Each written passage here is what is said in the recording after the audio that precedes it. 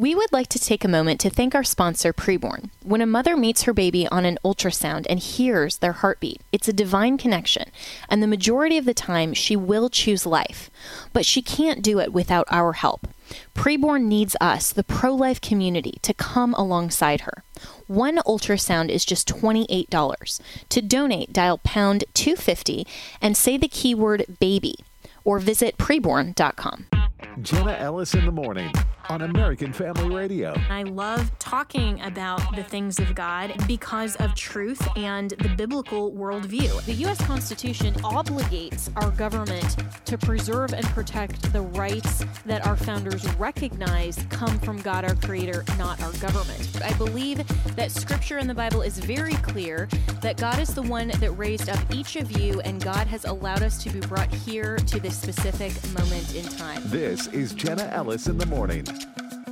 Good morning and happy 2024. We are back for the first live show of 2024, and while it was great to be off, spend time with my family and kind of reset over the new year, I have missed being here and with our great producers Adam and Devin and the whole AFR family. So I hope that you had a very wonderful holiday and a restful and a happy new year. And as we go into the new year, of course, it's the big thing to do New Year's resolutions, which usually last maybe a week if people are lucky, or into January, because that's the first month of your subscription to the gym, or your subscription to whatever it is. And then after the first month, when the first month is free, then you actually cancel it because people really don't change that much from one day to literally the next. It's almost this farce that we have, the idea that life somehow becomes just dramatically different as the new year resets. And in my mind, I always think of the calendar not as a cyclical kind of continual linear progression, but in terms of the calendar, I think of the new year as, emptying basically the days of the year, and we get further and further down, and then the new year resets, and we're at the top now. We're in January, and we have the full year. So there is a feeling of resetting, and there is a freshness and a newness to the new year. But day to day, people really don't change that much. We will continue in our habits, in our thoughts, in our lives from December into January, unless we actually take the time to make considered differences. And this is where I think that resolutions can come in handy and can at least give us a mindset of change, and as the biblical term would be, progressively sanctified, or progressive sanctification, as we continue to live out our Christian lives. Because as we look over the last just week, or the last day between December 31st and January 1st, there's probably not a ton of growth. There may be some great resolutions, there may be really good intent, but we don't genuinely grow that much from day to day. But if we look at our entire history and we look at the past few years, even the past several years or the past decade, hopefully we can look back and genuinely see change in our lives, and we can genuinely see growth toward the attitude of becoming more Christ-like. And so with the New Year's resolutions and all of the great things that we propose to do in the new year, and everything that 2024 may portend. I know there's a lot of fear-mongering out there. There's a lot of concern that is legitimate for what will happen to the United States in 2024 with the elections that will happen in November, what will happen in the world in 2024 as we continue to see the conflict in the Middle East, as we continue to see what's going on in China, when we continue to see what's going on and also not going on in terms of overall global foreign policy. And we continue to look forward to what the Bible terms as the end of all things, which of course will start with the literal return of the person of Jesus Christ for his saints. And so we have a hope for the end of all things. And as things continue to maybe be gloomy, maybe be concerning, rather than we would like to start the new year off being really happy and joyful.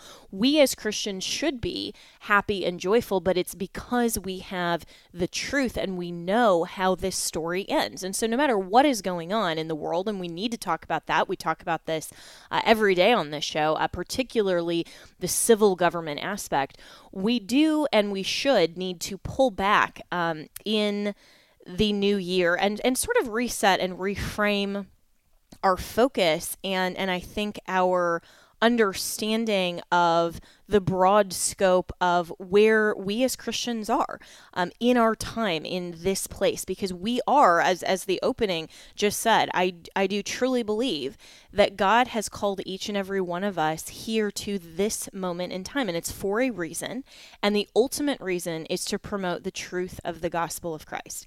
And so that's what we do here at AFR each and every day. And right before the show, I was talking to Devin and Adam, and they were saying it's been a year and a day since this show launched on AFR, and I can't believe it's already been that long. And what a great year it's been. And I'm so grateful and thankful to all of you in the AFR family for your love and support for this network, for all of us here, and also for me personally with everything that 2023 had for me that was not on my bingo card in 2023. But your prayers and love and support for this network, but more broadly, the family of Christ has truly been amazing, and I've loved it. And so kind of resetting, I think, in terms of what we're doing in the mornings. When you tune in at whether it's 8 Eastern, 7 Central, or really, really early, for those of you who are listening to the live show on Pacific time, congratulations. You are way more early birds than me, even in a morning show. Or for those of you who tune in later and you're listening to this on the rebroadcast. What we want to do in this hour is not just give political opinions and analysis and get into the news of the day. That's all important. But more broadly speaking, and I think C.S. Lewis put this well, and I tweeted this on our Jenna Ellis in the Morning Twitter account just a few minutes before the show. The C.S. Lewis quote says, "We have to continually be reminded of what we believe. Neither this belief nor any other will automatically remain alive in the mind. It must be fed." And I think that's so aptly put by one of my favorite authors, C.S. Lewis, that we have to be continually reminded of what we believe. We have to continually rightly divide truth from error. We have to continually know our purpose of why we're here as Christians on this earth, which the main purpose and the highest purpose is to worship God, be in a saving relationship with Him personally. And then we are called to promote that truth of the good news and the gospel of Christ to everyone else that we interact with. And we are called to participate in the 3 institutions that God has ordained, which first and foremost, the first institution is the family government. We are called to be part of our families. And typically that means our immediate family, but it also means our broader family in terms of our relatives, in terms of our communities, but in terms of the family unit that God ordained in Genesis 1, a man and a woman, and then children that we raise up for the glory of God and in the truth of the gospel. And then the second institution, of course, because we are in the church age in the New Testament, we are post-cross, post-fulfillment of God's promise. And so we are in the church age. We are not under the Levitical law in Old Testament Israel.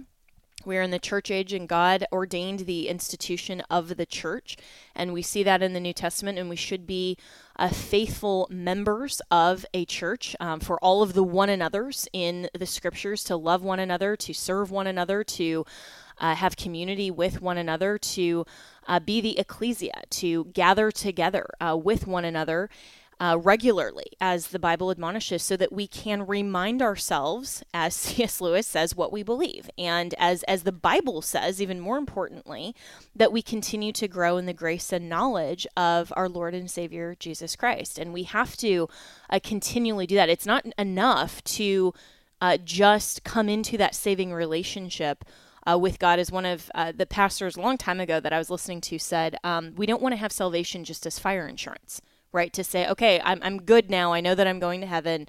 So that's great. I can kind of set that aside now and go live my life. Well, no, salvation changes everything. It not only changes our resolutions that we should have in the new year, it not only changes who we are, it changes our status from being fallen and in sin and no hope to having the hope of the truth that we will spend eternity with our Lord and Savior. And we should be growing in the knowledge of who God is and taking then that knowledge. And that should be the context of the church. The church should promote and support the family and should be teaching actively and solidly good doctrine, theology. We talk about theology a lot on this show.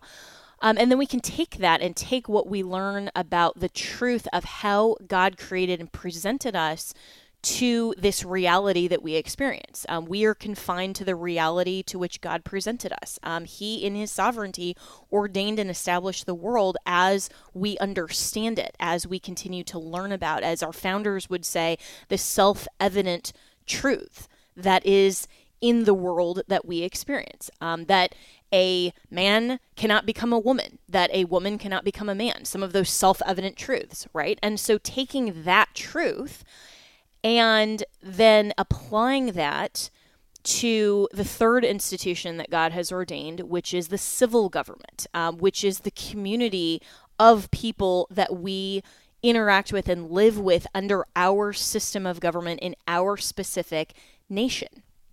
And we could be talking about this in any other country, in any other time and place in history. If I had a radio show right now in another country, I would still be saying the same thing.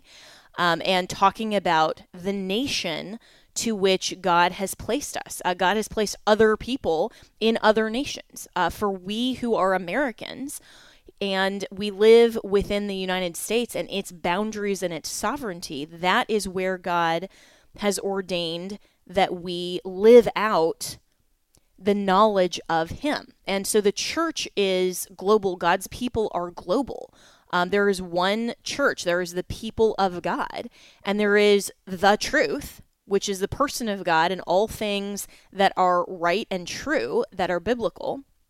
And then we can take that individually and apply it to how we live out in our particular system. And some systems of government and some nations are much more better aligned with the truth of God and protect the rights that that our founders in this nation rightfully recognize come from God, our Creator. And other nations don't do it so well. And so as we apply that truth to our nation, we have to be first and foremost Christians and understand these institutions rather than being, Republicans, Democrats, Tea Partiers, Libertarians, whatever. All of that is secondary, very, very, very secondary to our calling as Christians. The Christian foundation and the biblical worldview then will dictate what we believe in terms of our civil society, our government, how to live rightly and the truth in our community. And so whether we are conservatives or liberals, for example, whatever we are on that great spectrum of politics, and how we live in our civil society should be dictated by the truth of Scripture. So that's why I am a conservative, because I believe that to live consistently with the biblical truth that I learn in church, that I read in the Bible, there is no other way to live out rightly and consistently with the biblical worldview but to conserve the principles and the values of the Bible and the truth in civil society. This is why then I have certain positions and opinions that we talk about on the show that are pro-life, for example, that are pro-marriage, that are pro all of these conservative values. And the reason that I'm for closed borders, the reason that I support currently for the GOP nomination, Governor Ron DeSantis, is because that, I believe, is the best way to live out my Christian faith. We can talk about that. We can debate that. But I don't want any of us going into 2024 to lose sight of the fact that we can debate all of those things. We can even disagree on some of those things, but we should be debating within the confines of Scripture and what God calls us to. So my New Year's resolution is to pray more for our country, because Jeremiah 29, in the context of Babylon, as the Israelis were being exiled, and we may feel exiled in this secular society, we're called to pray more for our nation. Let's pray for our nation in 2024. We'll be right back. Last year, because of you, Preborn's network of clinics saw over 58,000 babies saved. Thank you to all who made this possible. Let's celebrate these precious babies. When Antoinette found out she was pregnant, she was in a very bad place. She didn't know how she could raise a child on her own. She searched for an abortion clinic, and God led her to a preborn clinic where she met her baby on ultrasound. When she saw her baby and heard the heartbeat, she broke down crying, and the nurse reminded her that babies are a blessing from God. She chose life. Her daughter's name is Treasure because she is a gift from God. Each of these babies are truly miraculous, and every day Preborn celebrates 200 miracles. $28 a month can be the difference between the life and the death of a child. When a mother meets her baby on ultrasound and hears their heartbeat, it's a divine connection that doubles the baby's chance at life. Let's join together and help mothers choose life. Just dial pound 250 and say the keyword baby. That's pound 250 baby, or visit preborn.com. That's preborn.com. Welcome back to Jenna Ellis in the Morning on American Family Radio. Welcome back. And as we were talking about before the break, this is the new year. This is 2024. And my New Year's resolution, as I posted on X, on social media, is to pray more for the welfare of our nation, regardless of the outcome of 2024's elections, regardless of what happens globally in terms of the conflict in the Middle East, in terms of everything else that we could be talking about, regardless of how close we are to the end times. We need to pray more for the welfare of our nation. Jeremiah 29:7 says, "But seek the welfare of the city where I have sent you into exile, and pray to the Lord on its behalf, for in its welfare you will find your welfare." So this command of God was to his people as they're being taken captive by Babylon and sent into exile. And we as Christians may feel a lot like strangers and exiles in our own country because we live in a secular society, even though our nation was founded, of course, on the Judeo-Christian worldview. So we can learn from this to pray to the Lord on behalf of our leaders, even if and when they are evildoers, or even when they are not our choice of who we may prefer to be in leadership. So what we really need to do in 2024 is to coalesce as Christians this year, not around a specific politician, but around our Savior, the truth of God and his salvation. This world is not our home, but while we are here, we must pray for and seek the welfare of our nation. And so this is what we're going to be doing in this hour for this year and beyond. And what we have been doing is seeking the welfare of our nation by taking news of the day topics, and whether most of them will be, of course, within the context of civil society and that sphere of government of the three that God has ordained and instituted. Sometimes we'll talk about the church and we'll talk about theology and we'll talk about that sphere of government. Sometimes we'll talk about the family, that sphere of government, especially when stories come up and things are going on that relate to that institution that God has ordained. But for the most part, we're going to be taking our application of theology, the knowledge of God, the truth of God, and applying that to what is going on in civil society. And so I want to bring on my first guest of the new year, my good friend Jon Root, who is a writer for the Republic Sentinel and an independent content creator. You should all follow him on social media. He is amazing at calling out not just the left, but also so-called conservatives, because we know that conservative doesn't necessarily mean or equate to Christian, and calling out those who are misaligned with truth and saying we should be aligned with the truth of the Word of God and continue to promote the gospel and fulfill the Great Commission. And so one of these things, first, good morning, Jon Root, and a Happy New Year to you. Good morning. Happy New Year, Jenna. Thanks for having me on. Yeah, absolutely. So, as we look at what's going on in News of the Day, I love watching some of your Instagram videos and especially your X feed and some of these ways that you consistently will not just call out the left, and you do that so well, but also to remind those who call themselves conservatives, what are we really conserving if not for the truth of the gospel of Christ? And so I kind of want to start there because I think we have this implicit presumption in our society today that there is this divide between conservatives and leftists, and so we should defend anything that falls under this banner of broad conservatism, when that's not really what Christians are called to defend. We're not called to defend conservatism or anyone who calls themselves a conservative. We're called to defend the truth of God. Yeah, amen to that. And I'm glad you brought up Babylon, because when we read about Daniel, he was telling God's people not to assimilate. And we are definitely, as Christians, foreigners in this land. Like, we do not conform to this world, we conform to Christ.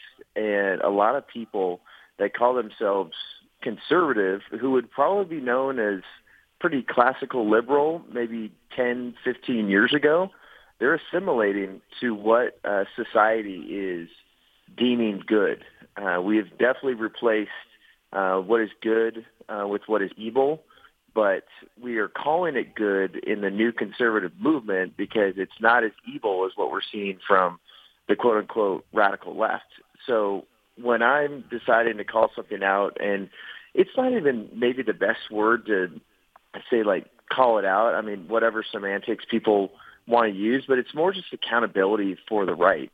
Because what is conservatism? It's about conserving traditional values and making sure that the traditional values of marriage and the family and the foundational aspects of society that God has ordained and designed perfectly, we need to uphold. And again, like you said, Jenna, conservative doesn't equal Christian, but when people aren't standing up for traditional values and trying to redefine terminology that's foundational in those traditional values, we need to start calling that out and having a legitimate discussion about, wait a minute, we're starting to go to a place where maybe in about a decade or even less than that, what is called conservative, we are not even going to recognize anymore.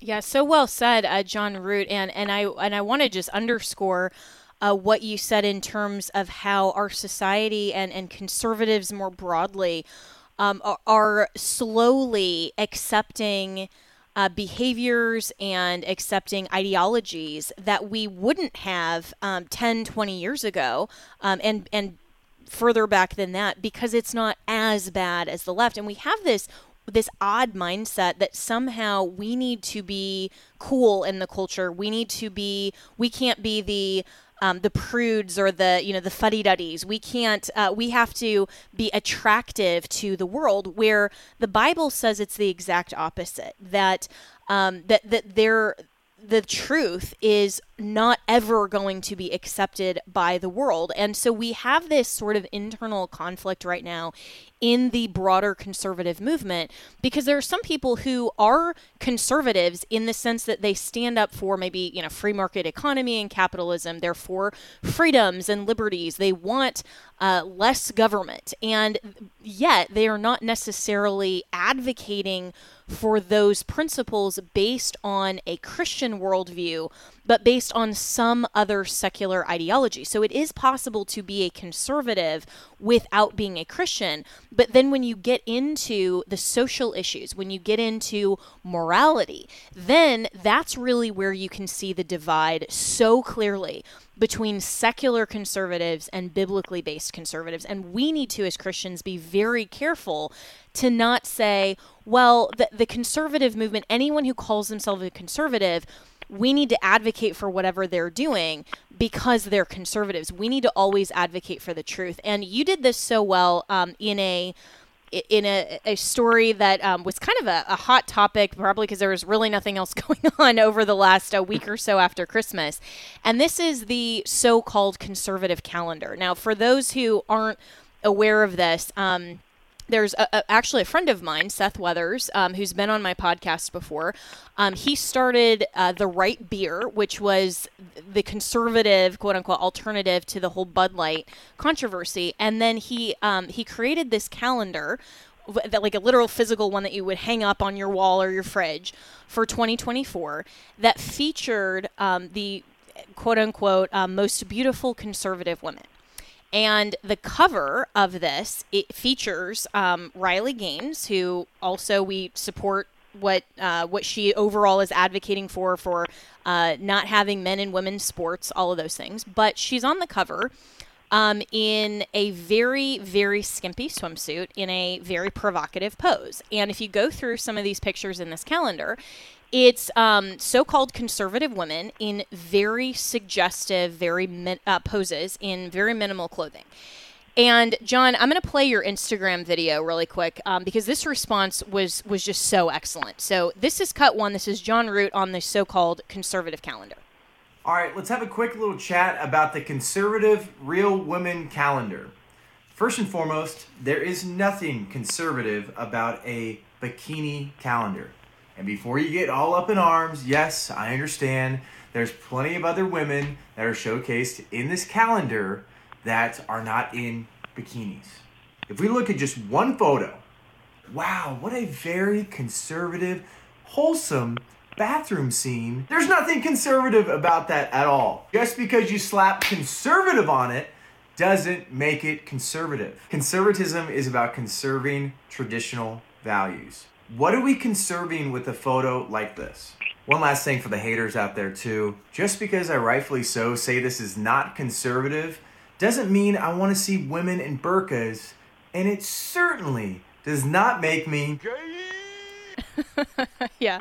And John, this was such a great response because there was so much explosion from the so-called conservatives saying, well, why, we're fun. Why is this so bad? You're just jealous, or you're just gay, as they tried to slap on you, or you just want to see women in burqas then. And it's like, no, why are we embracing, and I think this is a perfect example going into 2024 of how the so-called conservative movement actually is trying to be attractive to the left. Yeah, and it's, once again, it's trying to compromise. It's trying to assimilate. And why did we originally cancel Bud Light? It comes down to the foundational issue of sexual degeneracy. When Dylan Mulvaney was paraded around with a Bud Light, it's like, this is sexual degeneracy. And then what is this bikini calendar? Again, reemphasizing that you could look at a bunch of different cover models for different months in that calendar, and it is not skimpy clothing. There's nothing wrong with a few of those photos, but it comes down to how is that being sold? It's being packaged. If you even look at the front cover of that calendar, and it's sexual degeneracy, it's sexual debauchery, but it is somehow okayed because, it's just not as bad. At least these are real women. And I feel like people start to out themselves, especially men that are calling themselves conservative, and they're saying, like, I had to put the last part where it's like, I'm not gay for calling this out. It's almost just like, oh, man, like, you don't want to see, like, cleavage or boobs or butt out there, like, so you must be gay. It's like, like, this is the silliest argument. I know you brought that up on Twitter, too. It's like, what are we supposed to do as men? We're supposed to be helping protect women, and we're supposed to be fleeing sexual immorality. We're supposed to run from it. We're supposed to get as far as we possibly can away. I know it says in 1 Corinthians 6:18, flee sexual immorality.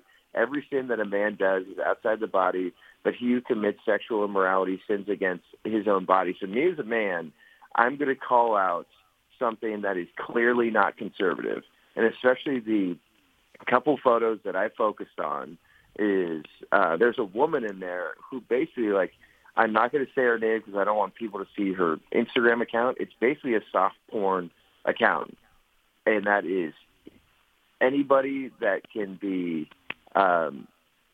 just looking at something like this objectively can say that is not conservative. That is wrong. There's nothing Christian about that. It's not holding up any sort of foundational values. And there's also another photo of a woman in a bathtub. It's like, you're trying to sell sex.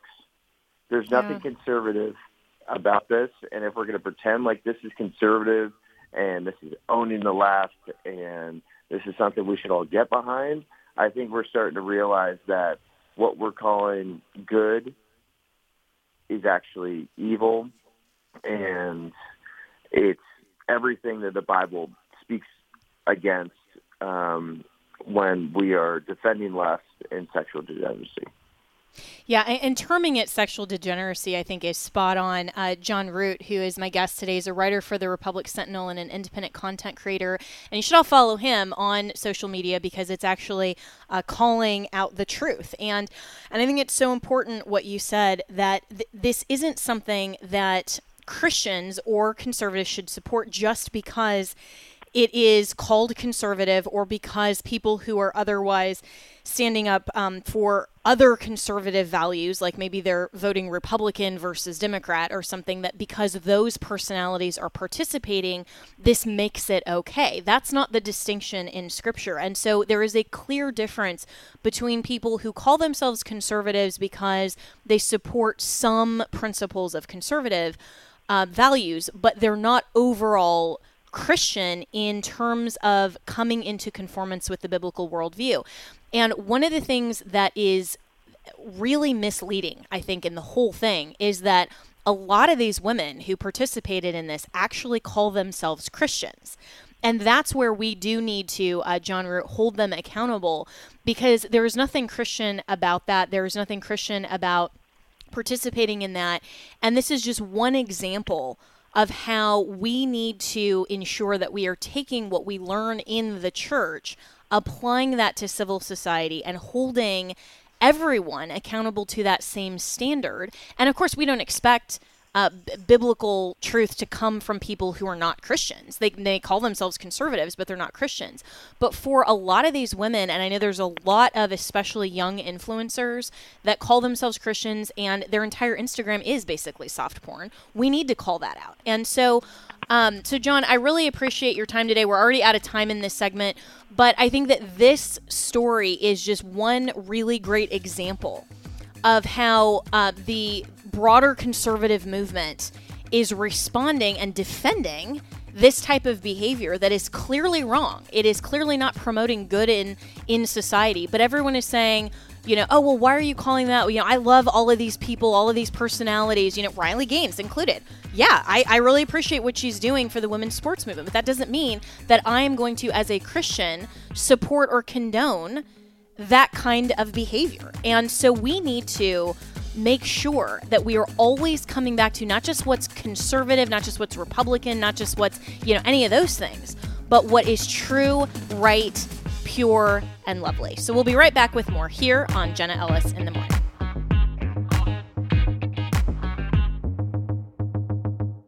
If you're like most of us, you're paying way too much for healthcare.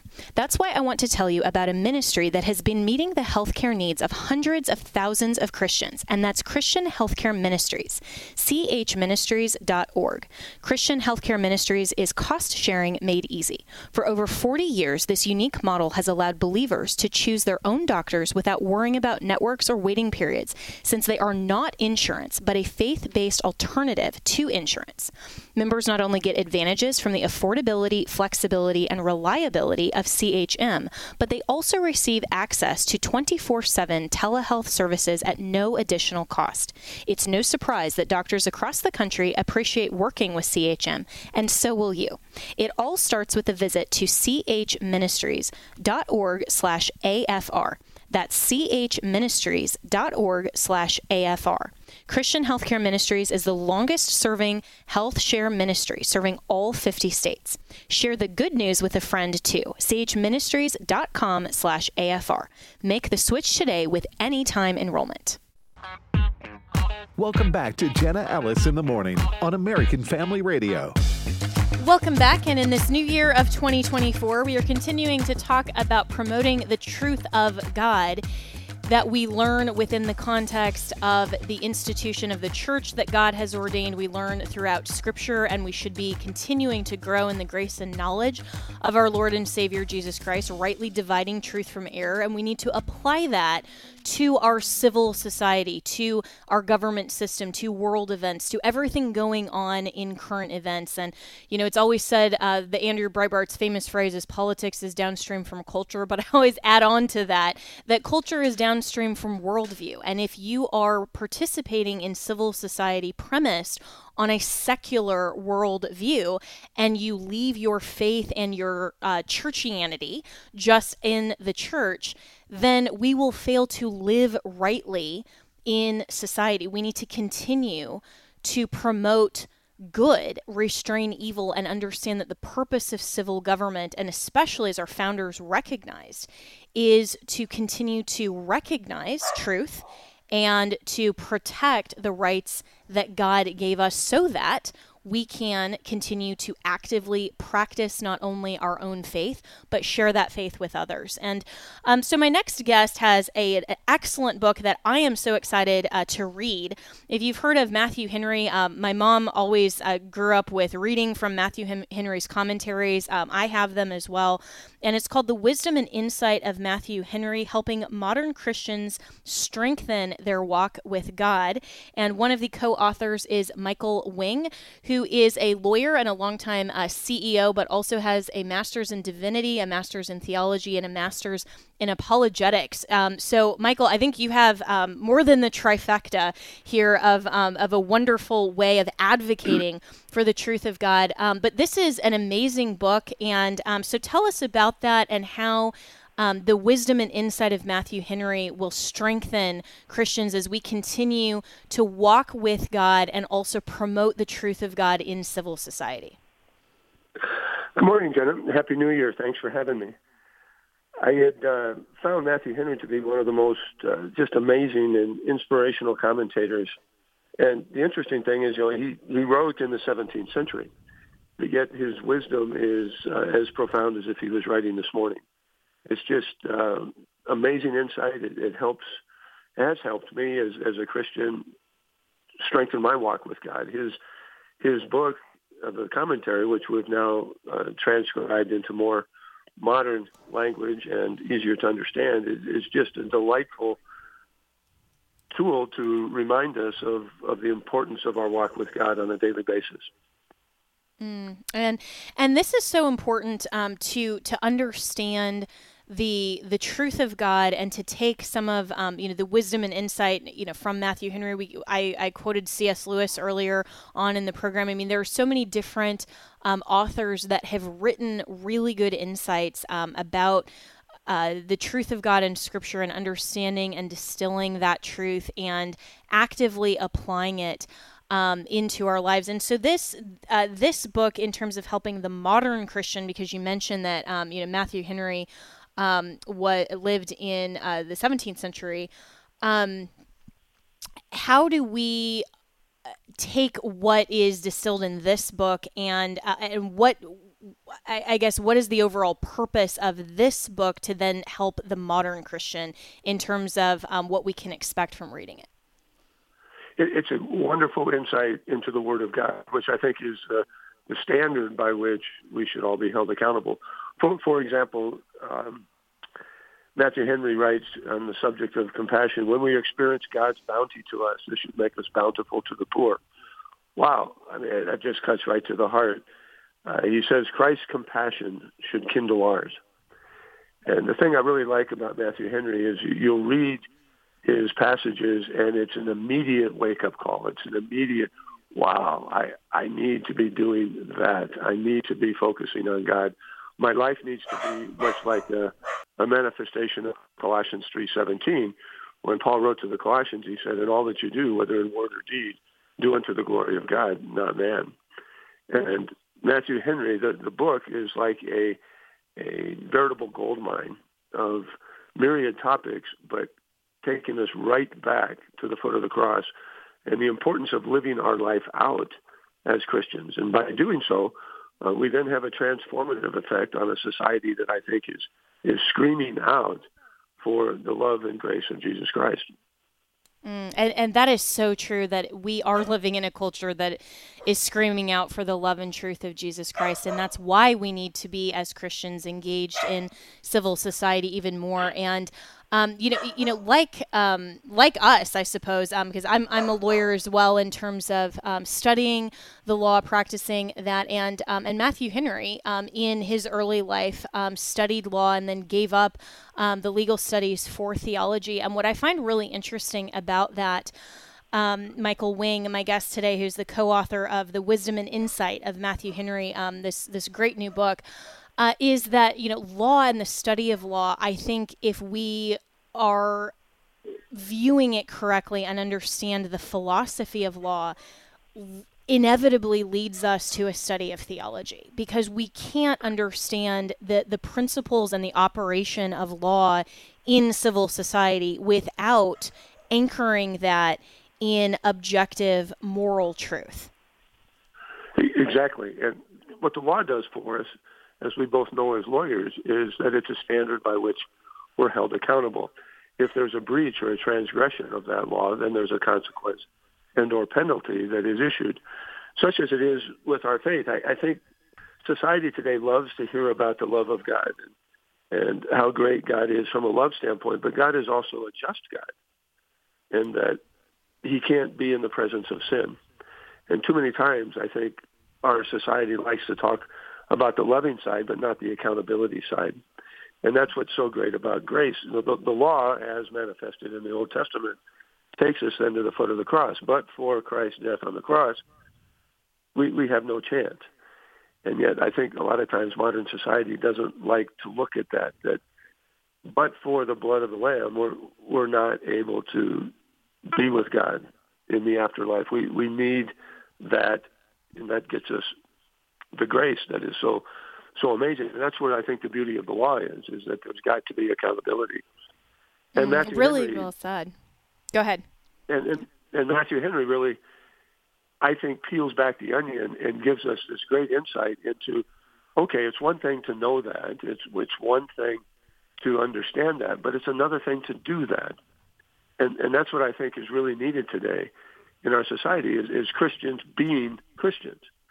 By being Christians, we then, through our lives, can help transform a society that I think is desperately in need of that.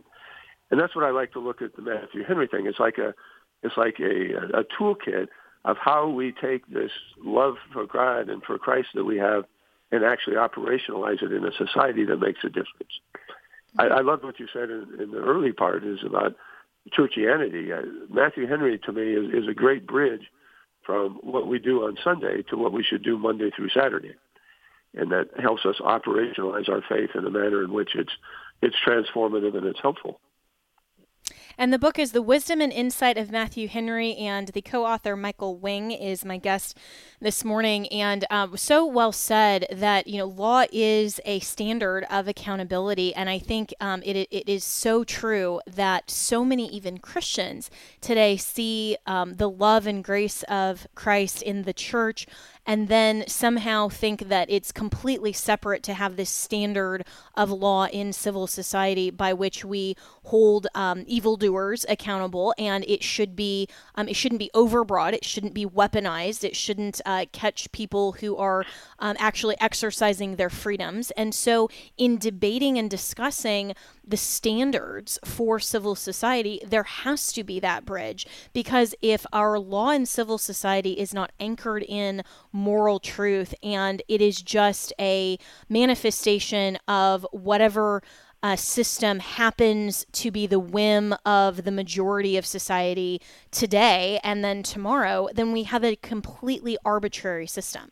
And that's where I think a lot of Christians say, and unfortunately embrace this whole secular argument that, well, we shouldn't be pushing our religion on anyone else in civil society because I don't want anyone else pushing their religion on me. So that's okay. I'm just going to confine my understanding of God and truth to the church, maybe to my family as well, because that's how I'm choosing to raise my family. But in terms of civil society, we have to have completely amoral standards that are not an expression of anyone's morality. And that's just actually impossible because the law is always an expression of somebody's morality.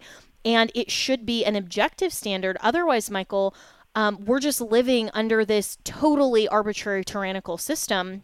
And look at where it's gotten us in the last 50 or 60 years when we've had basically this oligarchy from the Supreme Court that has been, frankly, pretty arbitrary in terms of its opinions and an understanding of the Constitution. Right, and you raise a great point. I mean, think back to the first century church. What if the apostles had taken a similar attitude?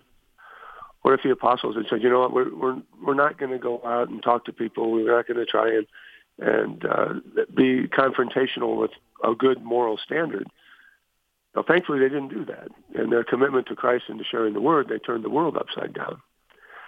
I have good friends who, in my time in Washington, I know you've been in Washington as well, and he served with the Secret Service, and he had a great expression to me. He says, you know, Mike, what would happen if the laws were passed and it was illegal to be a Christian and to act like a Christian? Would there be enough evidence drawn from your life and how you act and how you speak and what you do to have you arrested as being a Christian? And I thought, wow, what a great point. How many? He says, we shouldn't be Secret Service Christians. We shouldn't be under the radar that at the end of one's life, gosh, I didn't know he was a Christian. I didn't know she was a Christian, because the life that one led said, well, I don't want to put that out there. You know, we're known by our love. We're known by our faith. We're known by how we act.